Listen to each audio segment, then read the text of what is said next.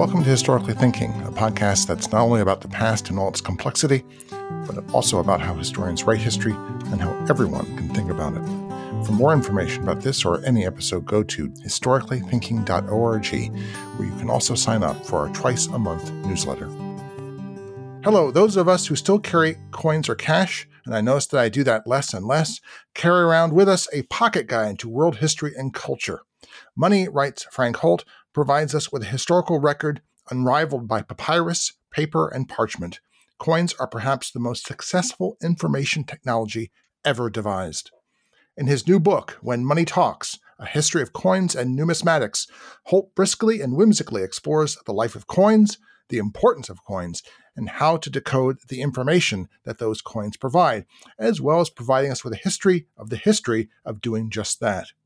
Frankly, Holt is professor of classical history at the University of Houston, with research emphases on the subject matter of the forgotten peripheries of the classical world and on the methodology of cognitive numismatics, of which much more will be said in the course of this conversation. Frank Holt, welcome to Historically Thinking. Thank you very much, Al. Well, this is as I said, it's a whimsical, it's learned. It's remarkably brief, considering the massive length of time that is covered in the book. And as for the whimsical, we begin with the first section is entitled Johnny's Cash. So we know that Frank Holt has a sense of humor immediately when we start the book. And we quickly get into the sort of the magic and the mystery of coins. You make a Harry Potter reference. You talk about when Uncle Vernon locks Harry Potter in the cupboard and says there's no such thing as magic. You say Uncle Vernon should consult his pockets. What's magical about coins and cash? What's magical about coins and cash are that they function at all in ancient, medieval, and modern societies. They are an entirely faith-based object of daily life. They only work because of a kind of economic abracadabra that is often imposed upon, let's say, governing institutions. You will accept this essentially a piece of worthless plastic or a piece of worthless paper as something of great value. And we believe in that. Early on, when I was born, for example, and you looked at a dollar bill, imprinted on it was a promise that you could turn in that paper dollar bill for an actual silver dollar. And of course, we've rescinded that promise a long time ago. We simply now wish to believe that a piece of paper or something else of almost useless value has indeed great value to it. And so the reference I'm making there to Harry Potter is that the wizarding money that Harry Potter has stored up at Gringotts Bank is actual money made of gold and silver and bronze, which has intrinsic value. Whereas his uncle, who doesn't believe in magic, carries around in his pockets these British pence that are of no real value except for the magic imparted to them by fiat, by this notion that you will accept it because we all will have faith in it. Our words like fiduciary are from the Latin word fides, for faith. And so everything about money is magical in the sense that it functions at all in our modern societies. And there's a way, and you're very thought-provoking about this. There's a way that you say that coins are alive. Coins want things. So you're a trained numismatist. What do coins want? Well, the question is what we want to know about coins. And in order to find out as much of that as possible, we have to ask ourselves why coins act as though they do, why they seem to think as though they do. And I borrow this from, prize-winning Nobel scientists who ask themselves questions like, what does an electron do in a chemical reaction? We personify these kinds of things. And so I use the same kind of approach with coins. And when I do so, I find out some interesting things. Now, this isn't a new idea. novelists and short story writers, ever since Joseph Addison and right down to the current Nobelist Orhan Pamuk, often use as a narrative device the story of what a coin's life is like. What is a coin thinking? What is a coin doing? And I've read all those works with some interest. But what I've discovered is that in essence, the novelist wants to see in a coin something about human behavior, whereas the numismatist wants to see in a coin how the coin itself is reacting. And so when I do that, I find that contrary to how coins act in novels, real coins in our lives and in what we can imagine to be their lives want to escape from their associations with humans. They want to escape, Hmm. they want to hide in order to survive, because the environment created for coins by people is a very treacherous one. We tend to wear them out, to ding them, to put them into those little slot machines at the local zoo or something that mashes a 1 cent coin into a kind of souvenir token. We are very destructive to coins, and when coins are destroyed, they can't repopulate because they can only repopulate through imitation. And therefore, I see in coins this almost Darwinian survival instinct. Um, so that, and again, to borrow from science, so that the memes of a coin, and memes being the sort of physical or cultural analog to a biological gene, these memes of a coin want to survive. And all the memes of a coin, its shape, its design, its color, its composition, all have to contribute to the survivability of a coin in the same way that genes contribute to the survivability of a particular species. And as a result, excuse me, as a result of that, memes such as the roundness of a coin contribute to the success of a coin escaping from what we might consider to be human control by dropping and rolling and arcing around and Mhm. hiding behind things. I worked at Kroger for 10 years as running a cash register, and it was always the most embarrassing thing for shoppers to drop a pocketful or handful or purseful of coins and to see how successfully many of those coins escaped from human bondage by rolling away and then settling down in some quiet corner behind a box or behind a display or something to that effect. And so, yes, I see coins in that way. And when I show students that, when I demonstrate how coins escape, they always tell me that they will never look at a coin the same way again because these coins are so selfish and self-serving, as opposed to how we normally think of them as inanimate objects. Yeah. They want to hide in a couch. They want to, Yes, cluster away from us. Um, exactly.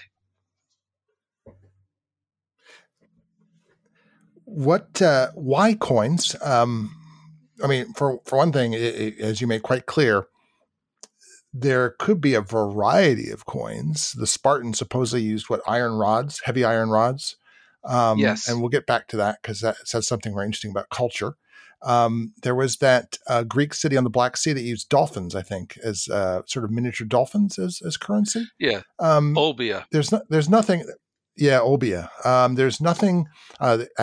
Famously, the people of Yap use enormous stone discs as a kind of currency. There's nothing necessarily obvious about using small discs of metal as coins, is there? No, anything can serve as money, from animal pelts to stone discs to cigarettes or a pack of gum. Anything can serve the basic functions of money as a kind of medium exchange or a store of wealth or a unit of commerce. But coins are particularly well suited to those tasks in any ancient or modern community. Um, and they are useful because they are they are easily transported for the most part. They're not perishable like other forms of money, like a cow or like a cabbage. They are what economists call fungible. That is, you can take a coinage system and you can break it down into smaller and smaller units, each unit composed essentially of the same materials as the larger unit. And so you can, as we might say today, make change easily with money. You can't do that when you use cows as a medium of exchange. Not a cow is not fungible. You can't easily divide it into equal parts.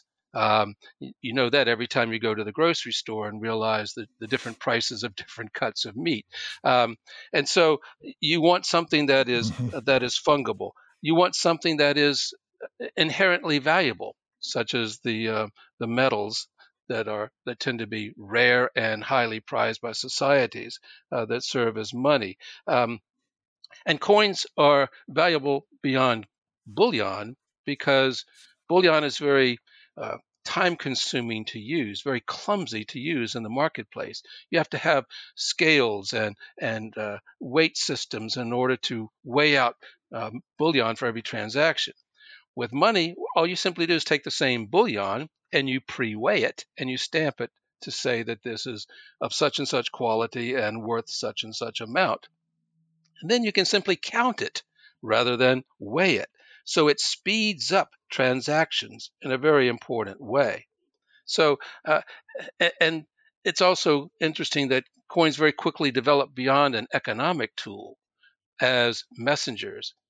People Mhm. discovered that as long as you are trading about pieces of stamped metal, what you stamp on them can then convey official decrees from the state. They can picture for you who your current king or queen might happen to be. They can celebrate a naval or land victory by your armies. They then can begin to serve as a means of communication. In fact, in the ancient world, the only means of mass communication. And so that adds to their other utilities with this sense of conveying official pronouncements from the issuing authority. So coins are a revolutionary technological advance and a revolutionary cultural advance. Could you, you've touched on a little bit how the coins are technological advance, but I think we should also, it's important actually for the metaphor of coins that you talk about how ancient coins, well, coins through the Middle Ages up until the, I guess, 17th century, how they were made, because that is, we get many important words from that process and Exactly. concepts. Um, we we have to understand that there is a what archaeologists would call a chaîne opératoire, a chain of operations necessary to produce a coin. And so it's important as historians, as archaeologists, that we not see coins as simply the end product, but the process that Mhm. produced that end product, and then the life cycle of that product once it has been created. And so you begin with, the tragic story of how gold and silver were mined in the ancient world, dependent upon um, slave labor that exhausted lives and large numbers. Uh, Gold and silver were quite valuable, and they came at a high human cost. And then that metal has to be smelted, it has to be refined, it has to be carried to a mint. And in that mint, you have the difficult operation of converting that bullion into actual coins. In order to do that, you have to have artists create dies. That is the stamps that will produce both sides of the resulting coin. The two sides of a coin being the obverse or heads and the reverse or tails. And in fact, the earliest coins had only an obverse and no reverse design. But then the Greeks who adopted coins from the Lydians quickly realized, well, if you can put art on one side, why not put art on the other side as well to maximize, the ability of that object to travel about and communicate. And so these dies would be created, and these ancient dies could be extraordinary works of art. producing, the miniature masterpieces of art, there was often very high relief. And so coins, unlike our modern flat coins, which are great for stacking, but they lack that sculptural quality that an ancient Greek and to some extent Roman coins could produce. And so you would take that bullion, you would measure it out into small flans or unstamped discs of a uniform quality and quantity, place that on an anvil between these two dies, and then a worker would hammer the impression into that lump of metal, creating the coin. This was a time-consuming, tedious, and often quite dangerous operation. If you can imagine what it was like in a dark and noisy mint with all the clanging, with the high temperatures required to melt the metals and so forth. I can't imagine what people were able to do. We have no sense that they wore goggles or hand protection of any kind. So it's a dangerous operation. And then they're producing something that is perhaps more mass produced than anything else was in the ancient world. If you think of manufacturing in the ancient world, producing enough helmets for the Roman army, or producing enough pottery to sustain a wine industry, that is nothing compared to the production rates of coins across the ancient world. And so it's a massive kind of operation that reveals to us, the mechanics of that operation at each step. And so that's the general process by which these coins were made. From these dies, you could stamp out tens of thousands of coins before, let's say, one die wore out and had to be replaced by another die. And as a result of that, we can trace the mating of these dies across any particularly large coinage.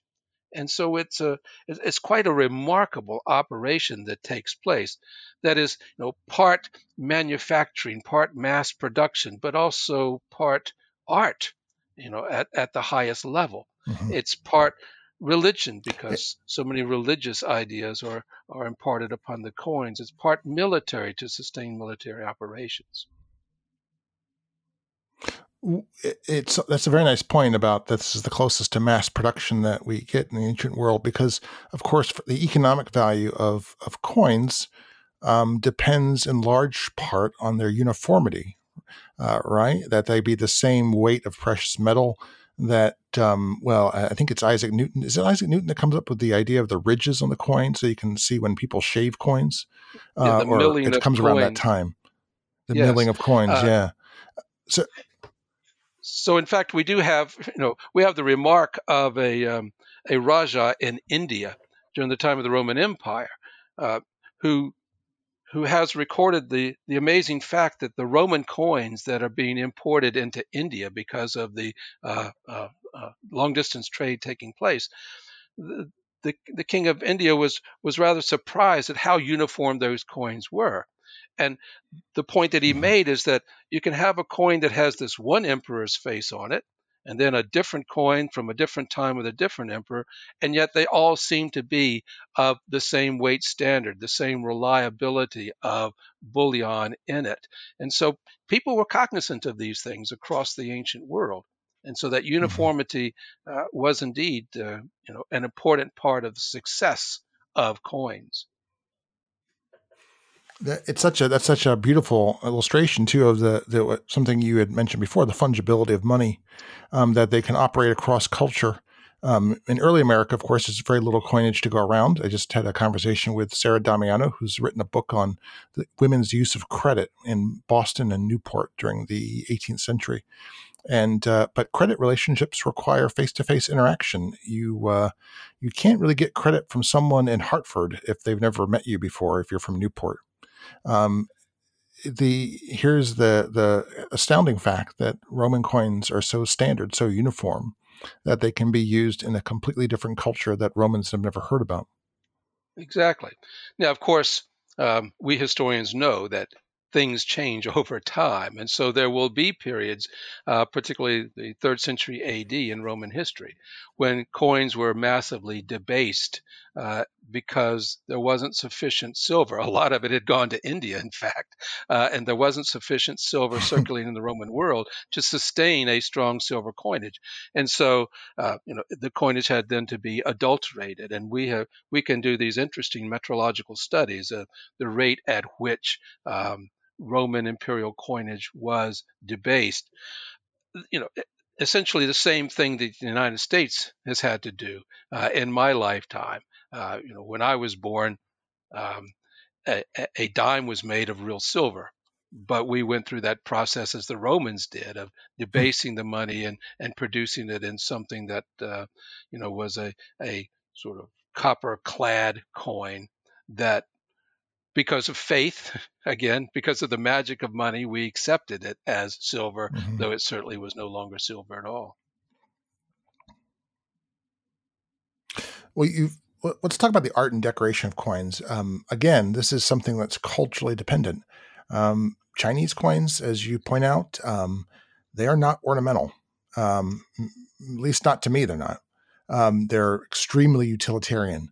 But the Greeks got in their heads that that both sides can be decorated, and hence the religious, the political, and the information. Well, there's information on Chinese coins too, but the Greeks, by decorating them, create a very, shall I say, multivalent way of conveying information. So could you talk about the various things that can be conveyed? I mean, this is an endless subject, but you named so many. What can be conveyed by decorating coins? Well, you're absolutely right, Al, because though the Greeks didn't invent coins, they were the early adopters of coins from their neighbors, the Lydians. And it's true, it's not necessary at all that coins be beautiful or handsome in any way. They are at their basest level a utilitarian object of daily commerce. But we have to remember that the Greeks lavishly decorated everything in their societies. They decorated the pots more than they need to.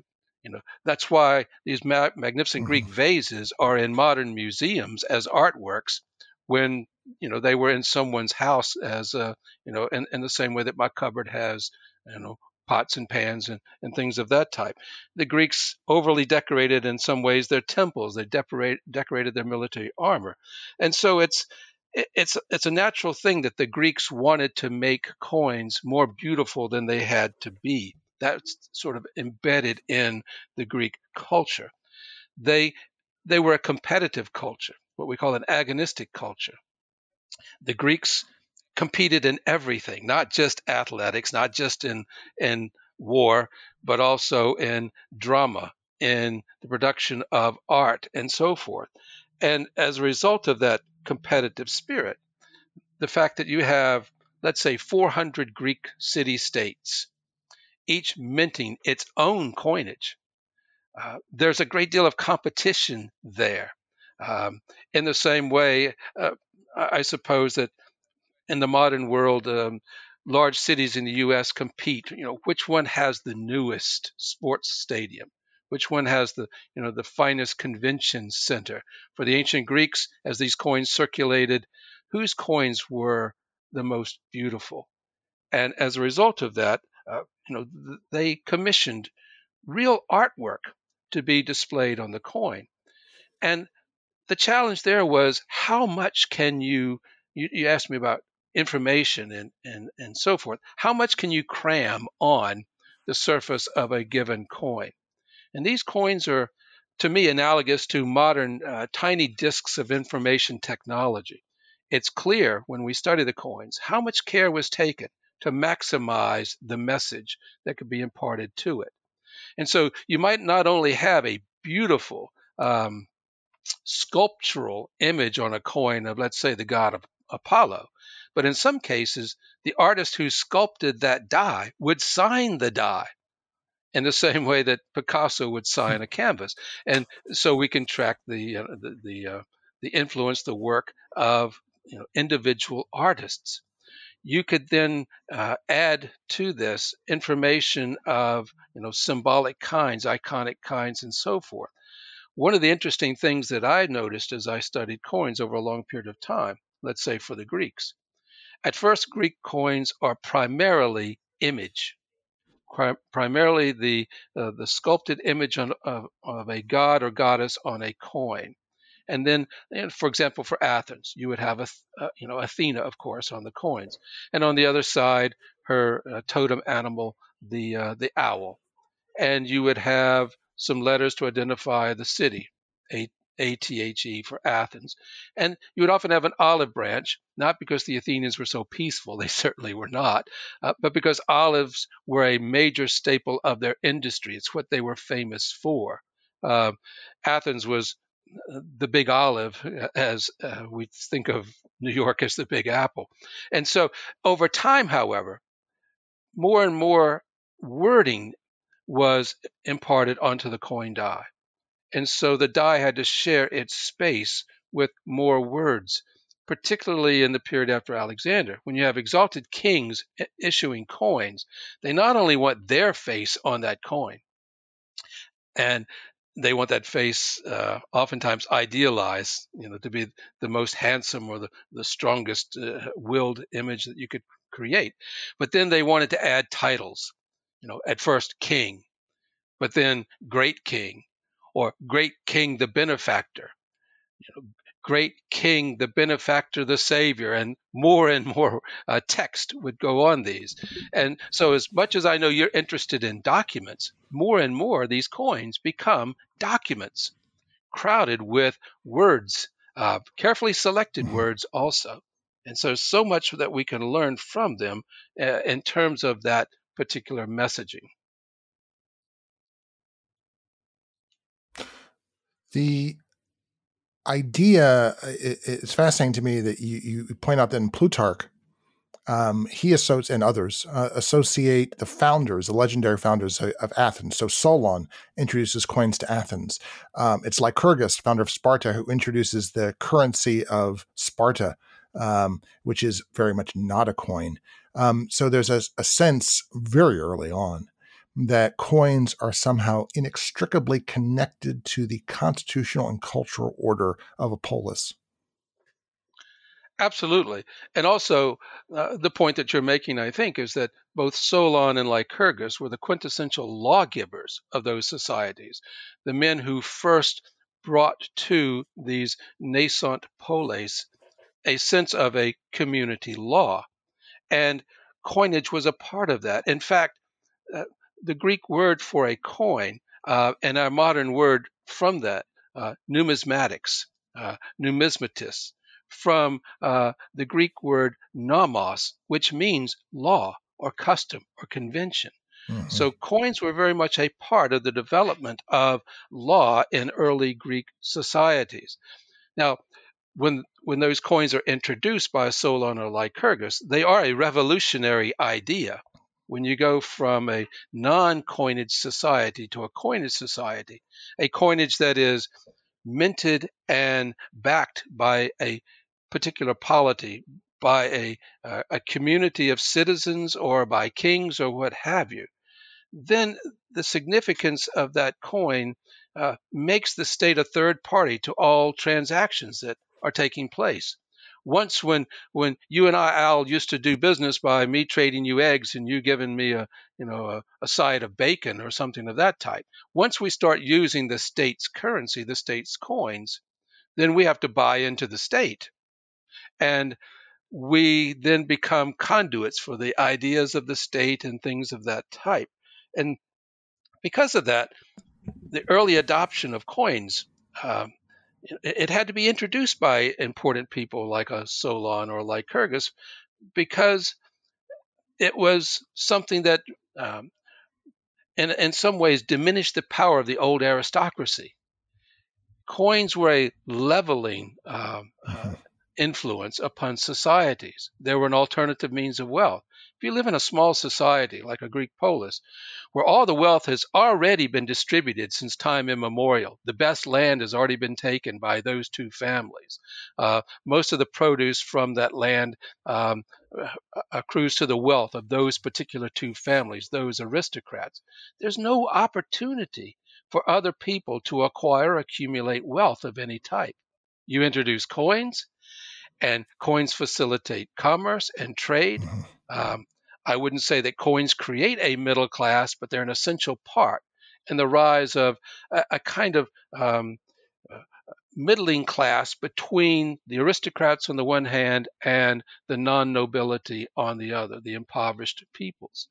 And this shakes everything up. So all And of a sudden you can go between the you can go you have a class that's neither a landowner nor a tenant or a serf or a slave. exactly, You have someone who can exactly, accumulate coinage. That's a middle class in a way. exactly. That's the bourgeoisie. Those city dwellers who don't have land but can accumulate wealth. Exactly. And this helps the development of the Greek city state, which is one of the foundational elements of Western civilization itself.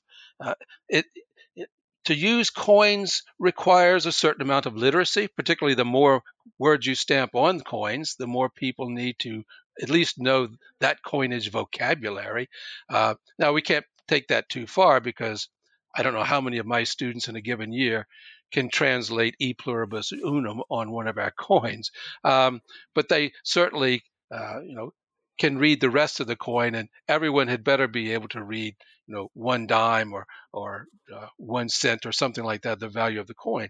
So the introduction of coinage in early societies increased literacy. It increased, numeracy, the ability to count. Ancient philosophers used to say, if you look at a society which has no real mathematics, you'll find that they never developed a coinage because coins required a certain facility in math, particularly that fungibility quality, and the fact that 400 different currencies and weight standards, you had to be something of a economic savant to manage the exchange of one kind of currency on a standard to another kind of currency. And that can take place, even within communities that were only a few miles apart. So it's an intellectual Mhm. revolution as well as a cultural revolution that takes place. And like what I love, you bring out again and again and again. Their culture is not culture is also admonishment as well as encouragement. It's there are guardrails as much as roads in culture, and so coins direct things. The Spartans use iron rods, and they use iron rods because they understand that coins change things, that money changes things. Could you explain the legend of the iron rod? Is it true? Has anyone ever found an iron rod in ancient Sparta? Actually, they have found They iron have. rods, and Okay, in fact, true. the Greek, Yeah. yeah, Greek and um, a handful of iron rods and so forth was used. Now, we can't say that Lycurgus actually was the person No. who imposed this upon the Spartan society. But when the Spartans made that monumental decision that they would become an extremely autocratic, militaristic society in order to maintain what they considered their way of life, their control over the non-free helots in the Spartan territory. Uh, when they decided to do that, they believed that they must isolate themselves as a people from the detrimental influence of others. That's why the Spartans didn't like the Athenians. They were afraid the Athenians might, rub off some of their ideas on the Spartan people, and the Spartans wanted to be laser focused on military training and things of that type. The Spartans didn't want great artists and great poets and things of that type. They wanted great soldiers. And they were concerned, of course, seen what happened in other societies that adopted a silver coinage, which was, the basic unit in the ancient world, silver more than gold and bronze, how that changed those societies, how it created a competition for wealth in those societies, how it created disparities, between the interests of different groups within a society, the farming class versus the shipbuilding class versus the fishermen versus, let's say, the intellectuals in the city itself. The Spartans didn't want all those influences, and so they realized that if you couldn't own silver coins in Sparta, you still needed money. You still needed to make transactions. But if it wasn't anything of real value, then the Spartans would not be corrupted, would not be tainted by,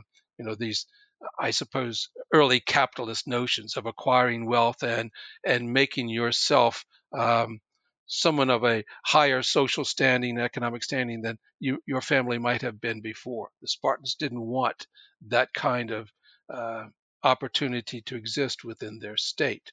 Now, eventually, of course, history being history, Spartans, particularly some of its kings who traveled about and were heavily involved in diplomatic relations and military operations with other cities. The Spartans found that sometimes those kings were corrupted by coinage, and those kings who were found accumulating coinage were therefore sometimes exiled, if not actually killed within the Spartan state. They were adamant that coins were a bad idea.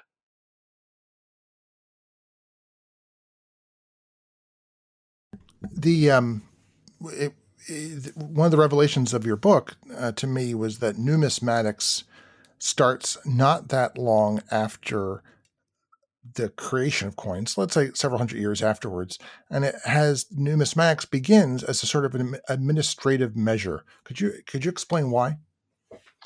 Uh, the Greeks were interested in almost anything that they came into contact with.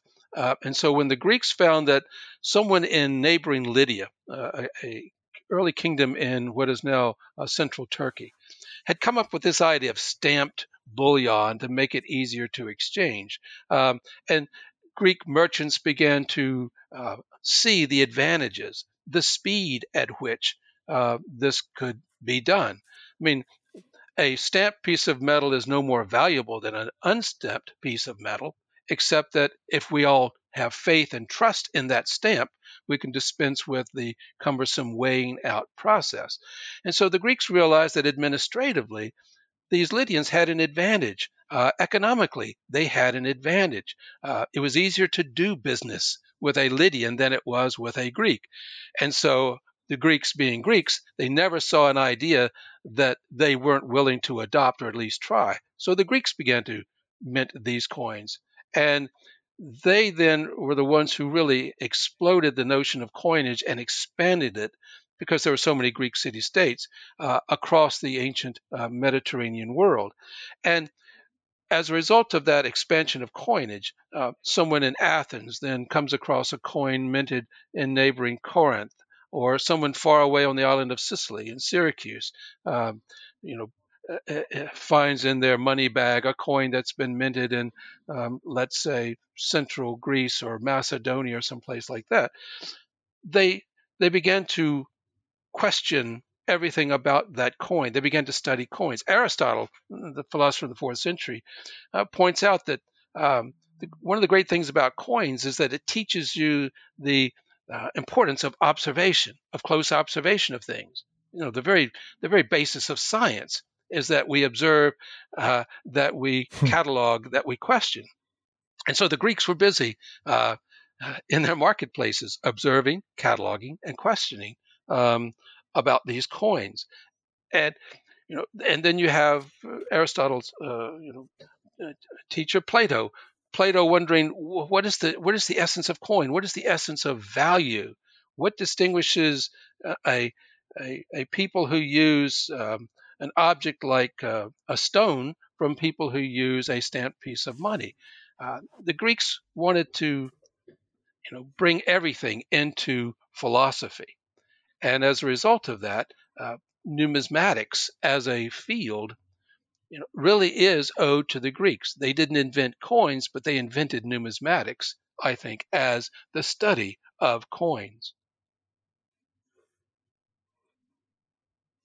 And not just the Greeks. You have a wonderful section on Jesus as numismatist, and really showing that all the sorts of many stories which people might have taken as Sunday school commonplaces actually have a profound, there's a lot of stuff that's buried beneath the surface that's hard for those of us who don't know about coins of the first century to understand. So when someone gives him a coin and they're asking about taxes and he says, render unto Caesar what is Caesar's and to God what is God's.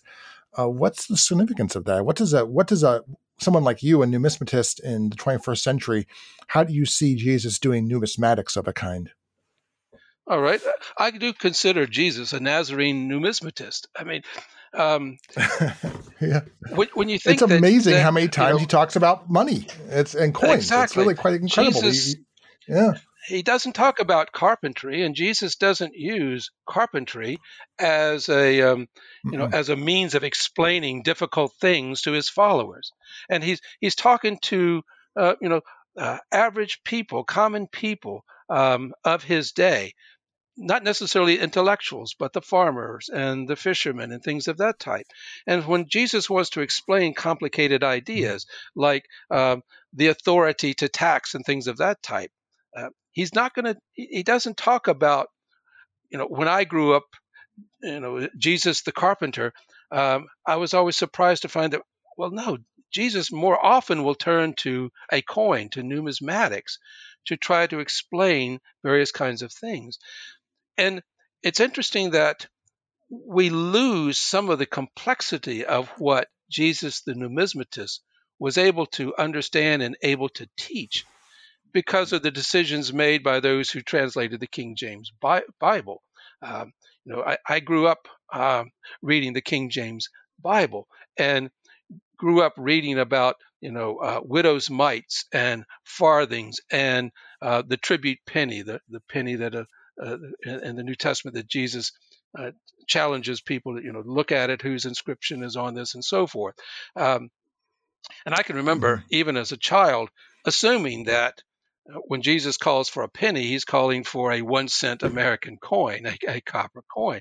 But what happens is when you try to take Jesus's references in the Greek New Testament and you convert them all, to English equivalents for an English readership in the time of King James, you get the impression, therefore, that there was a uniform currency in Jesus's world, when in fact Jesus refers to Jewish coins. He refers, by denomination. He refers to Roman denarii. He refers to Greek drachmas and didrachmas. And this reminds us that in Jesus' world, he and his followers were constantly handling a diverse coinage. And, for example, when I was growing up and reading that New Testament, and Jesus overturns the tables in the temple. As a child, I didn't know what this fit of anger was necessarily all about. I didn't realize that these tables are banks. And the Greek word for a table is trapezo, which is still the modern Greek word for a bank. And a bank was essentially a table on which you had all these different kinds of currencies, Greek, Judean, Roman, and you could exchange one kind of currency for another. In the same way that we go into a large airport and we do currency exchanges and things of that type. That's what was going on there. And so when you read the New Testament, Jesus talks about, unit pricing, how things are less expensive when you buy them in larger quantities. I'd never noticed that before until I really became interested in numismatics. Jesus talks about sort of numismatic practices that have different names today. When you read a modern numismatic textbook, they might talk about the search for factor, which is this general law in numismatics that the more valuable the coin that is lost, the more energy will be expended to recover it. Well, Jesus expounded that same notion when he talked about the poor woman who swept day and night because she had dropped a silver drachma, a silver coin. That's the search for factor. And so all through the New Testament, Mm.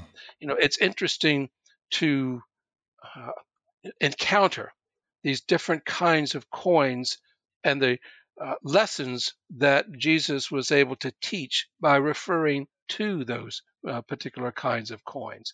And it's as a result of that, I think that anyone would make the come to the conclusion that Jesus was a practicing numismatist, as indeed almost anyone in the ancient world had to be, in ways that we Hmm. don't have to we don't have to understand those coins as much as we do now. I can remember being in Russia once during one of their currency reforms where the old coins were circulating alongside the newly issued coins, and I had no idea what was going on. I was a very poor numismatist on that occasion because I would just have to take a handful of coins, old and new coins, hand them to the merchant and trust. Please take what you're entitled to, but please give me back what I'm entitled to. Uh, you know, that's not how that's not how you act in a good, responsible numismatic way. And it taught me a very valuable lesson about what it was like to live in the ancient world with all these different currencies that running around at once.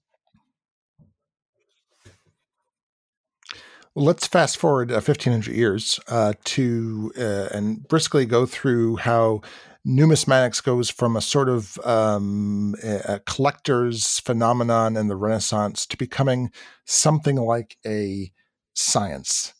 Yeah. Well, it's interesting because there were, I think, practicing numismatists in the ancient world. Like Jesus, like Aristotle and Plato, like the playwright Aristophanes, who writes a great deal about coins in 5th century Athens. And then, of course, the Romans, too. Roman polymaths like Pliny the Elder wrote a great deal about the history of coins, the history of money, and so forth. Now, when coinage was um, less commonly used, there never was, I don't think, a complete monetary collapse as we go from the ancient to the medieval to the modern world. But there are times when coins are more commonly used in a society, and that use diminished when the three metal, the trimetallic economic system of the Roman Empire began to falter in the 3rd century AD, and the coins then became heavily debased. And in many states that had been minting silver, they cease to do that, and trade becomes more based on commodity trade than it does on coins.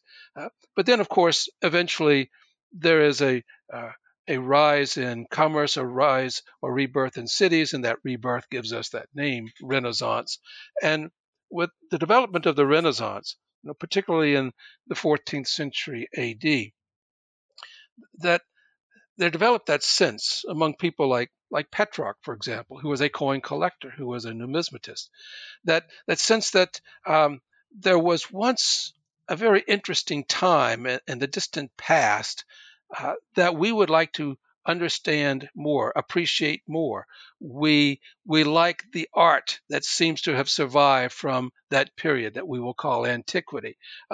We we admire the people who ruled the ancient Greek cities or ruled the Roman Empire. We want to know more about them.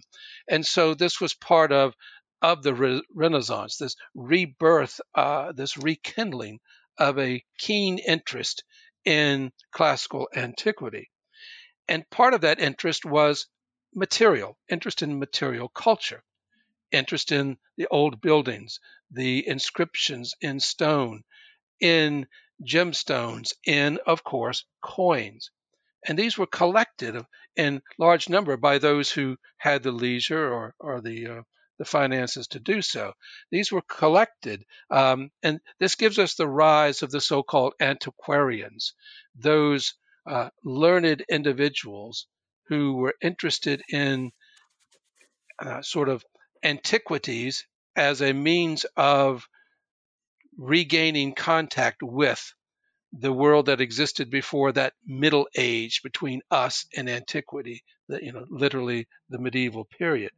And part of the antiquarian thrust was for individuals to create their own individual cabinets of curiosities, their Kunstkammer, their whatever they could collect. The very wealthy might collect statues, beautiful statues, or pebble mosaics and things of that type.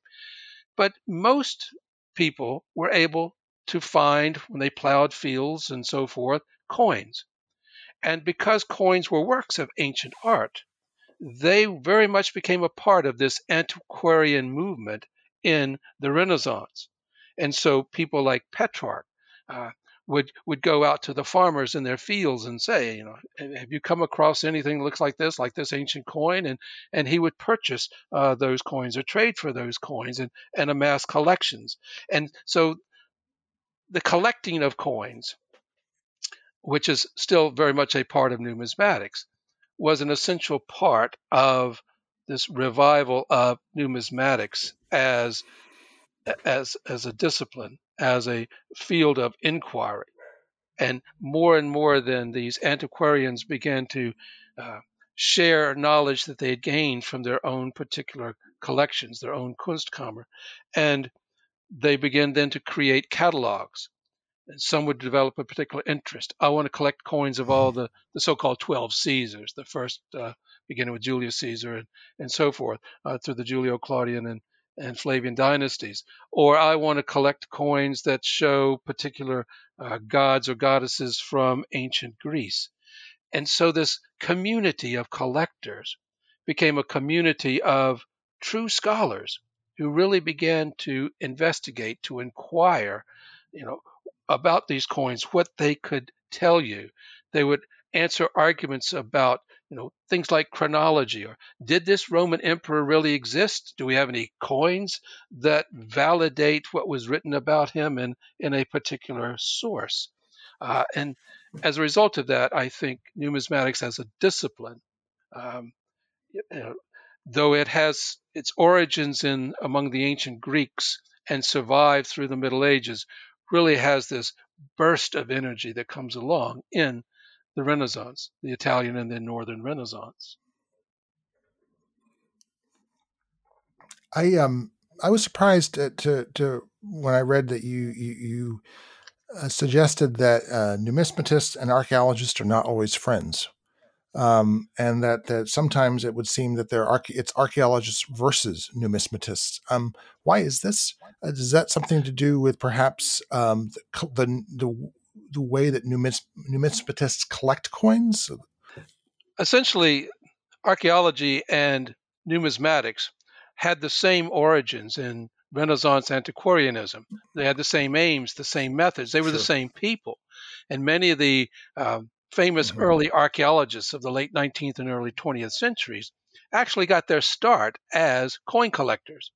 And so it was a perfectly acceptable thing for numismatists and archaeologists to collect antiquities until the latter half of the 20th century, when archaeology went through a very exciting period of self-reflection, out of which came the idea that more and more that archaeologists should abstain from any form of collecting antiquities, because this imparted value to objects and therefore might encourage unscrupulous looting or scavenging of archaeological sites.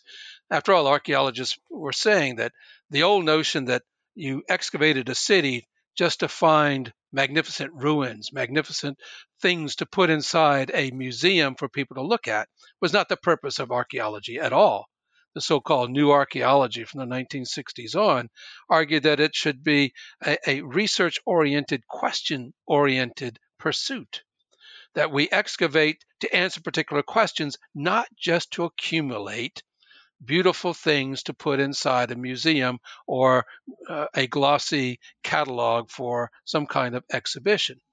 And therefore, archaeologists in the 1960s began to look at numismatists as sort of not just old school, but dangerously old school, to the extent that numismatists were still encouraging or able to collect coins of some, value to archaeology. Archaeologists didn't care if you collected modern coins because that wasn't necessarily going to impede the archaeological process. But ancient coins, that became a real bone of contention between a collectors community on the one hand and the academic archaeologists on the other. And so, a modern archaeological journal, research journal, would not accept a article submission from Al, the archaeologist, who really is just an amateur who has a lot of money and he goes to Greece and digs up a site in a friend's backyard and finds stuff and then he publishes it. Archaeology would not tolerate that kind of behavior. And so they don't like it that in some cases, not all, numismatists do tolerate that behavior, that modern numismatic research journals are still filled with articles written by non-academics. They're written by people who say, this is what I've learned from my personal coin collection. That has put the two camps more and more at odds in recent times. And it's a battle that's being waged on the internet. It's a battle that's sometimes waged in the courts between, collecting interests and more purely academic or archaeological interests. And because some people still think that a numismatist is first, foremost, and sometimes only a coin collector, numismatists get thrown into sort of the purgatory that archaeologists throw all collectors into. And my personal opinion is that it's perfectly okay for academic numismatists to collect coins responsibly. No, you shouldn't be buying coins from conflict countries, coins from Syria that almost certainly have been looted. I've done my part to alert, for example, internet auction sites that I can identify are selling coins that have been looted from the Afghan National Museum in Kabul. I wrote personally to the buyers and the sellers to say, you probably aren't aware of this, but this is a stolen artifact from a foreign country and it should not be trafficked in this way. And in most cases, people responded positively to this, though there are, of course, always others who think, if I can buy this coin at a bargain price, I don't know where it came from. And so it is I devote a whole chapter to trying to flesh out this problem of coin collecting as a kind of a tradition that goes back to the Renaissance and the relationship of that tradition to modern archaeology, because we all have to work together, historians, numismatists, and archaeologists. Yeah, I would suggest to listeners that not many historians, or historians or classicists, would name drop Buddy Ebsen at some point in their book. But I'll let you have to read the book to discover Buddy Ebsen's connection to the world of numismatics. This is a fascinating question because some of the most interesting discoveries of the last several years in Britain have been by metal detectorists. Who used to probably be in worse odor with archaeologists than even numismatists. And yet recently metal detectorists have found really astonishing stuff, and they found hoards. That's for listeners, HOARDS. I hope I pronounced that correctly. Hoards, hoards of coins. And you have two wonderful chapters on hoards. And there is a Pirate's Treasure is a hoard. So is what Silas Marner keeps in George Eliot's novel. But So is what the dragon has in Beowulf, what the dragon, the fire drake, amasses, and that eventually kills Beowulf. And Tolkien takes that and turns it into Smaug in The Hobbit. Could you talk about the fascination of hoards? This is another place where coins quickly become part of magic. Yes, hoards are essentially a kind of treasure, and people have always been fascinated, of course, by treasure. The ancient Greeks wrote about it, the Romans wrote about it.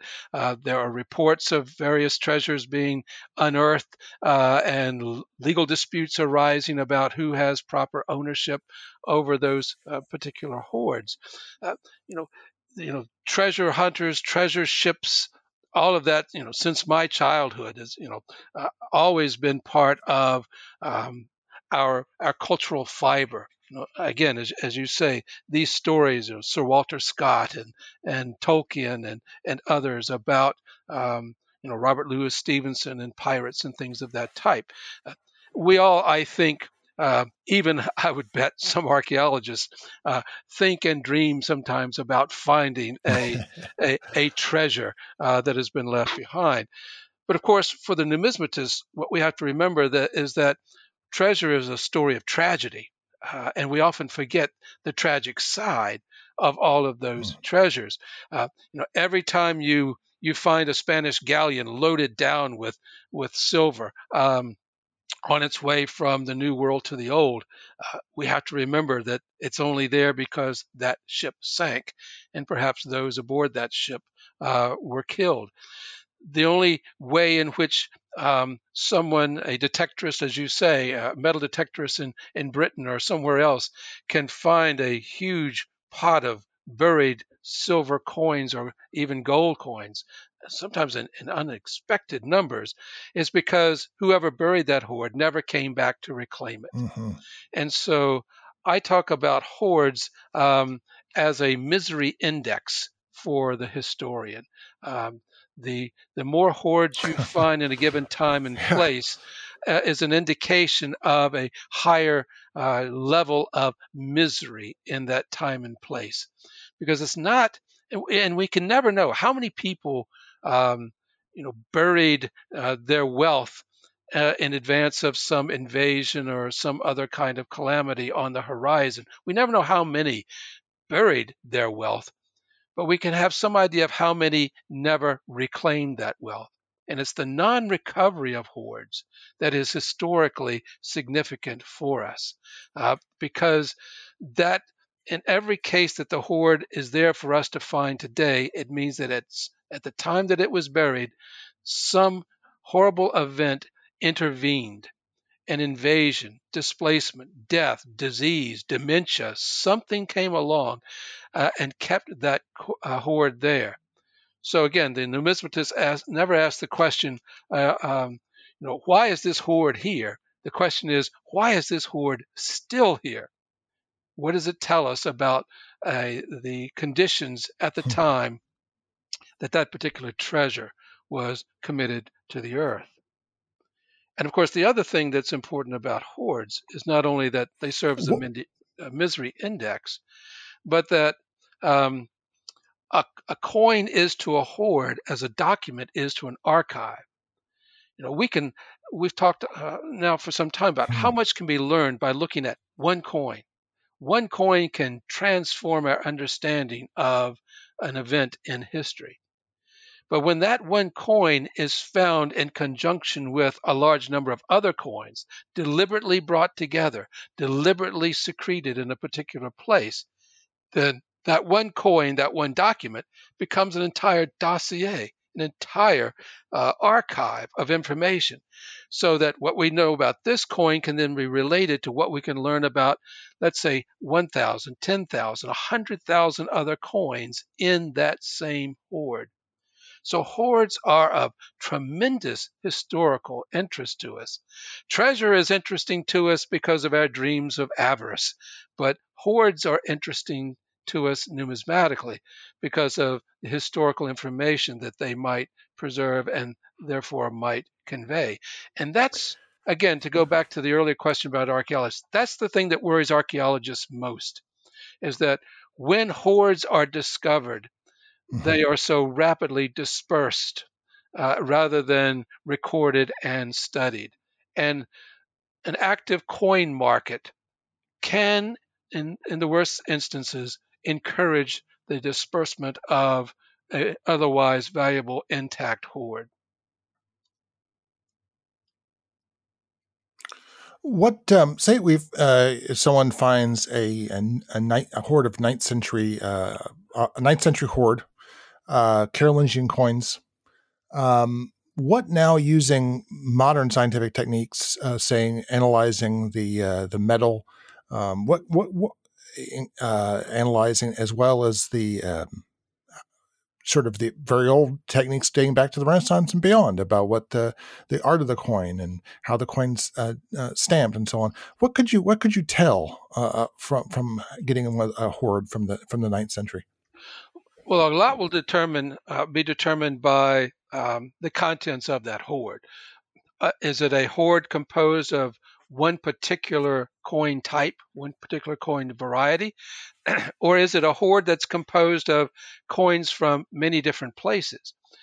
If the hoard contains coins that were minted, let's say not from one mint, but from 50 mints, that gives us an idea of how coins are moving from place to place and at what speed those coins might be moving. We can get then a snapshot of an entire economy with that single hoard. We can also then determine, for example, whether or not we talked earlier about debasement of coins. Are the coins gradually losing some of their metal content as a deliberate act of debasement that's taking place? So what we can do with a hoard is look at lifeways, look at lifestyles, look at patterns of exchange across time and place that a single coin would not be able necessarily to tell us. And again, the marvelous thing about hoards is when you find not only that one Carolingian hoard, but let's say it is found in an area where 6 other hoards have been found also, though not all of them buried, let's say, at exactly the same time or place, not all having the same composition. We can sometimes then tell that, whereas we would never have known before, that this coin, which doesn't have a date on it, was minted and circulated earlier than that kind of coin. We can sometimes determine that by comparing one kind of hoard to another. Here's a hoard that has none of the coins of that variety in it, and yet that was a common variety in 3 or 4 other hoards. That gives us a chronological chain that we can use to reconstruct an entire society. It's from coin hoards that I've been privileged, for example, to help reconstruct an entire ancient Greek civilization that we otherwise would know almost nothing about. But because of coin hoards in particular, we can begin to figure out how many kings ruled there, in what order did those kings rule, what sort of crises might have been occurring during the reign of this king as opposed to the reign of that king, and so on. It and I'm only speaking now of what we can do now, and as you said, I'm not even talking about metrological analyses and things that we can do now that we perhaps couldn't do before. And I'm excited by the fact that 10 years from now, 100 years from now, we'll be able to ask and answer questions that haven't even occurred to me yet. But we are far from exhausting the full value of what a coin or a coin hoard can tell us. Well, now that you made that reference, could you tell listeners what the civilization was that you investigated using coin hoards? Yes. Many years ago, when a history student at the University of Virginia, I became fascinated by the fact that Alexander the Great. This is almost like it's off the front pages of today's newspapers. Alexander the Great, a major Western power, invaded what is now Afghanistan, tried for some years. In fact, he spent more years there than anywhere else in his empire trying to establish some sort of peaceful society.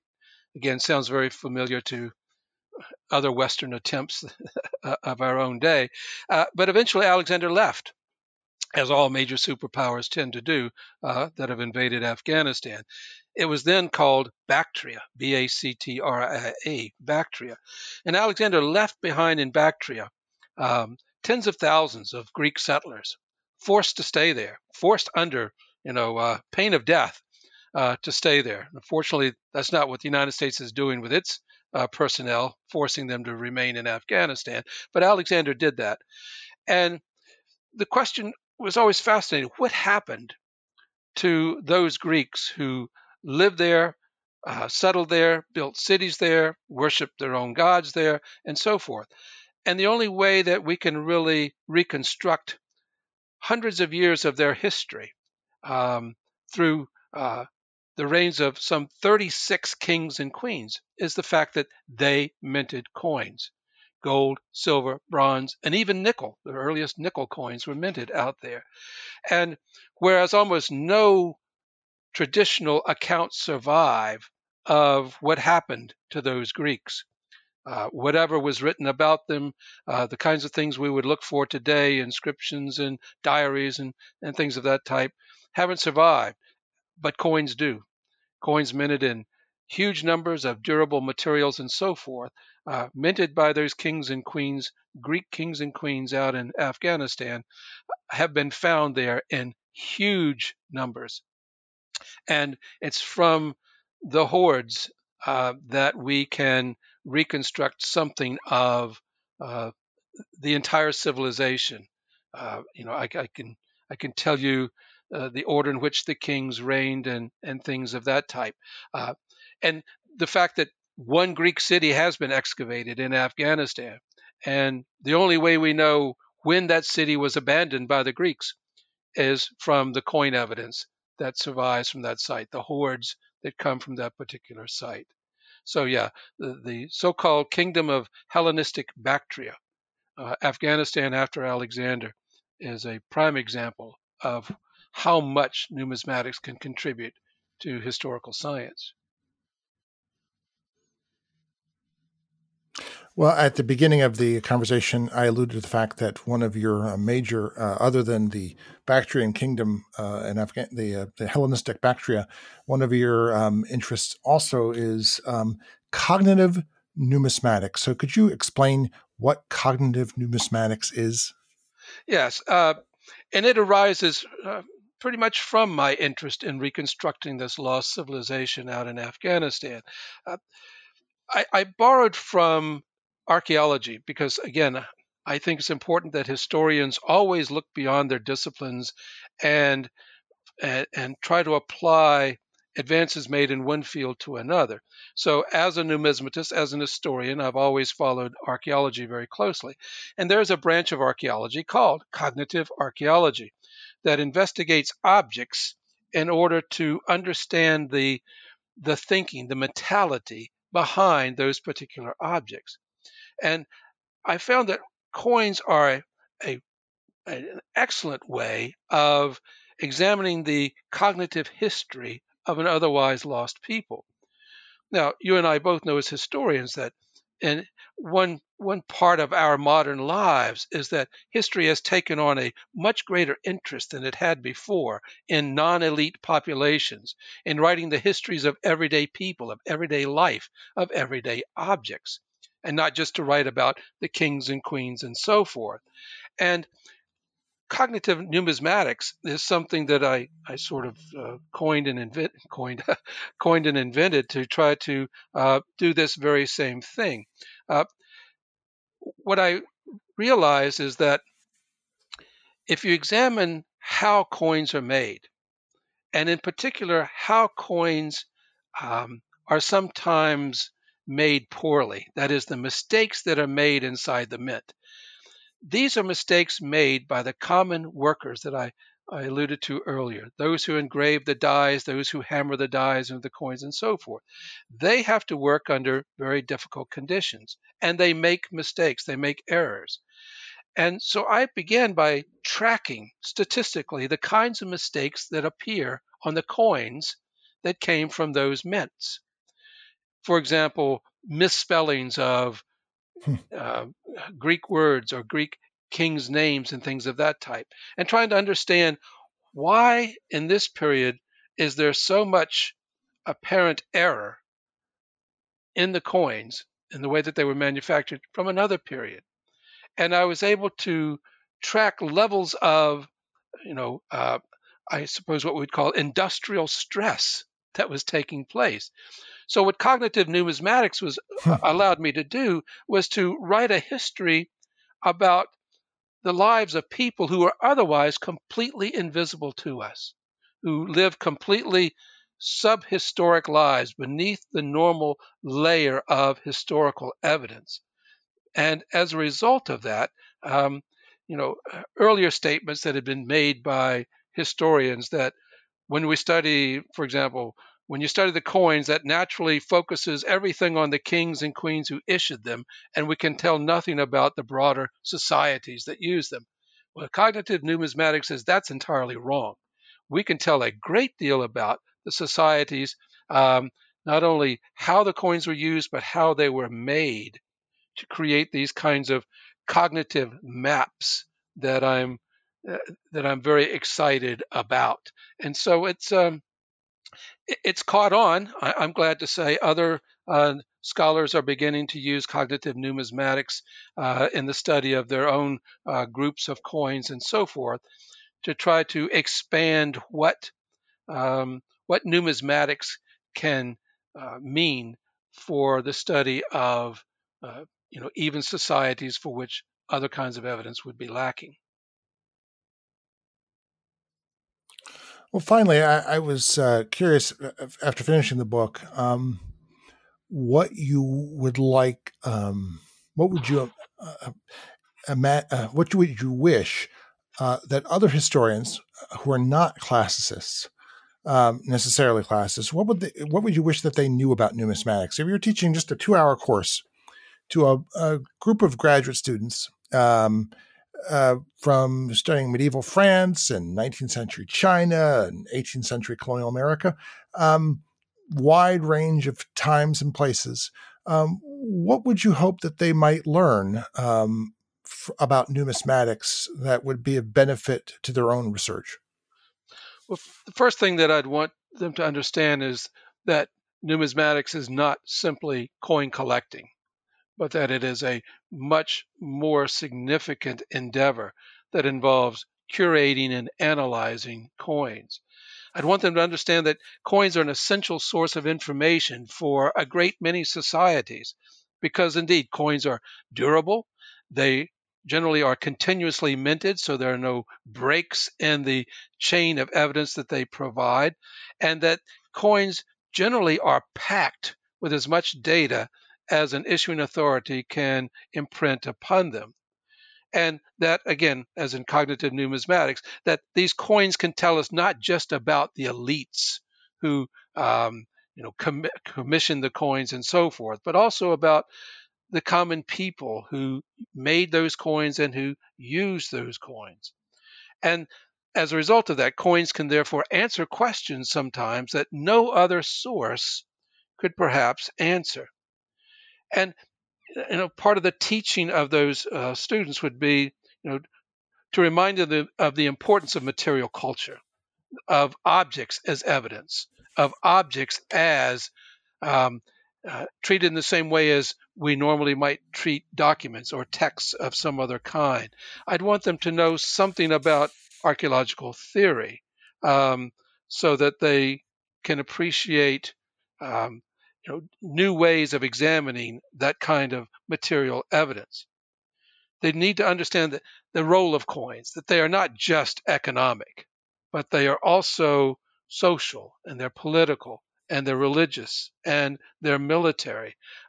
They are involved with ideas of power and superstition and anything else that might interest us in a given population. So they need to know how to read a coin in the way that you or I might also read a text, in order to derive the most information that we possibly can from it. They need to know the language of numismatics as a discipline and the tools of numismatics as a discipline. And I imagine that would be my 2 hours right there. But I would just be getting started if I could impart that kind of things. And the important thing, again, is to remind those students to cross disciplinary lines whenever they can. Don't read just in your discipline. Read beyond it. Read about numismatics. Read about archaeology. Bring something new to your own particular topic. And in fact, that something new might in fact be coins, because there are, I'm sure, a great many things that coins can tell us about more modern societies that no one has bothered to appreciate, because we already feel overwhelmed by modern levels of documented evidence that perhaps we think, well, I don't need coins also. I think that that's in many cases a big mistake, because until you look into the coins, you have no idea what it is that those coins, who are trying hard to survive and to escape us, might nevertheless tell us about ourselves. My guest today has been Frank Holt. He's the author of When Money Talks, A History of Coins and Numismatics. Frank Holt, thank you so much for being part of Historically Thinking. It's been my pleasure. Thank you. Just a brief reminder, if you're listening to Historically Thinking on the website, that's great. But for your convenience, you can also find us on Apple Podcasts, Google Podcasts, Spotify, Amazon Music, Pandora, Stitcher, iHeartRadio, JioSaavn, Podchaser, TuneIn, Deezer, and there are more. In fact, wherever there are podcasts, there you can find Historically Thinking. While great reviews are wonderful on whatever platform you want to write them, the best possible review that you can give us is to forward the podcast to a friend you think will find it interesting. You can also follow us on Twitter at hist_think or on Facebook.